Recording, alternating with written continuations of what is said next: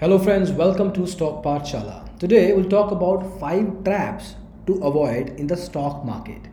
How many choices do you have when we make on average? How many choices do we think again? How many choices do you think we How many choices do you think we make on average during the day? Dozens, hundreds, perhaps thousands. A survey indicates that the number is actually in thousands. Some of them may turn out to be fair, while others may not. Now, if we look back and retrospect, we might find ourselves wondering why we made these choices in the first place. Learning about the stock market can also help in avoiding such mistakes for you. While we all will probably continue to make poor choices in life, but what we can do at the least is getting a deeper understanding of the process behind some of the irrational choices. If not wholly avoid such mistakes, learning from our mistakes can help us make better decisions in the future. Today, stock market is one place where everyone is interested. But do you think every trader makes good profits? No. Approximately 10% of traders earn money. So what about the rest? Are they not educated? Are they not uninformed? Again. Or are they uninformed? Or aren't they smart enough to invest? That's certainly not the case. The reason for such a low ratio of profit making traders is due to the bad choices they make. Bad decisions or choices here don't mean that they are not smart. It means that they can become a victim of the invisible traps of the stock market. We're going to talk about 5 such traps that lead to a trader's failure. Number 1, there are more sellers than buyers. This is a huge myth that needs busting. A stock market functions on the basic principle of demand and supply. Hence, no such things as more buyers than sellers or more sellers than buyers exists. A small push might disturb the balance, but it never stays that way. The law of balancing is applied here just like in any other aspect of life. Number 2, tomorrow might be the day. This is almost a again.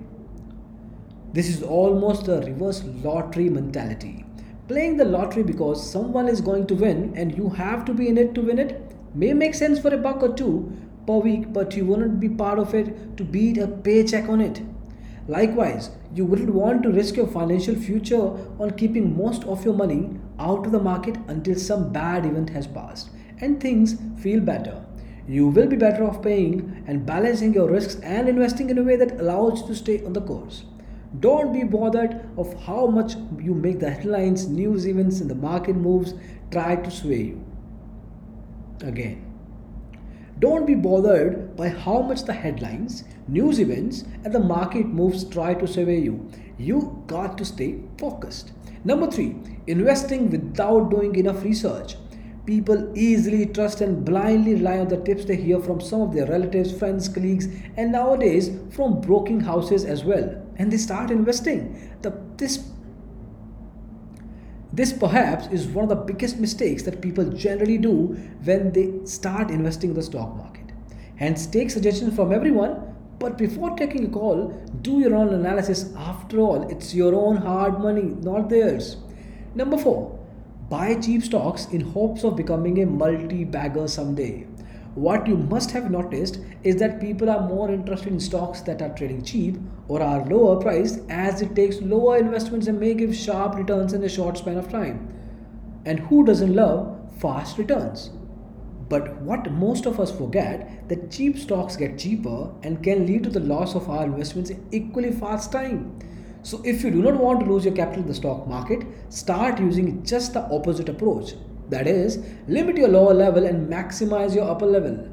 Finally, number 5, blindly following what others are following. Copy pasting is often respectable, known as imitating or cloning or quoting.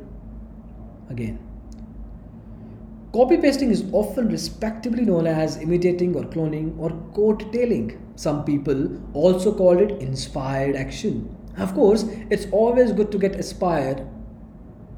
Of course, it's always good to get inspired by others.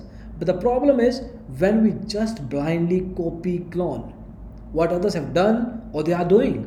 It's human act It's human nature to act in this way, especially when we see someone who have had, especially when we someone, especially when we see someone who has done had. Fuck, what the fuck I'm saying, man? Again, huh? Especially when we see someone who has had success in the past. So before copying someone else's decision, ask a question to yourself: can I trust someone else's decision? So, friends, these are the 5 traps you must be avoiding the stock market and make sure that you're on the right side of investing. Hopefully, this was a learning experience for you. We will see you in the next podcast soon. Thank you so much for tuning to Stock Pathshala. Bye bye.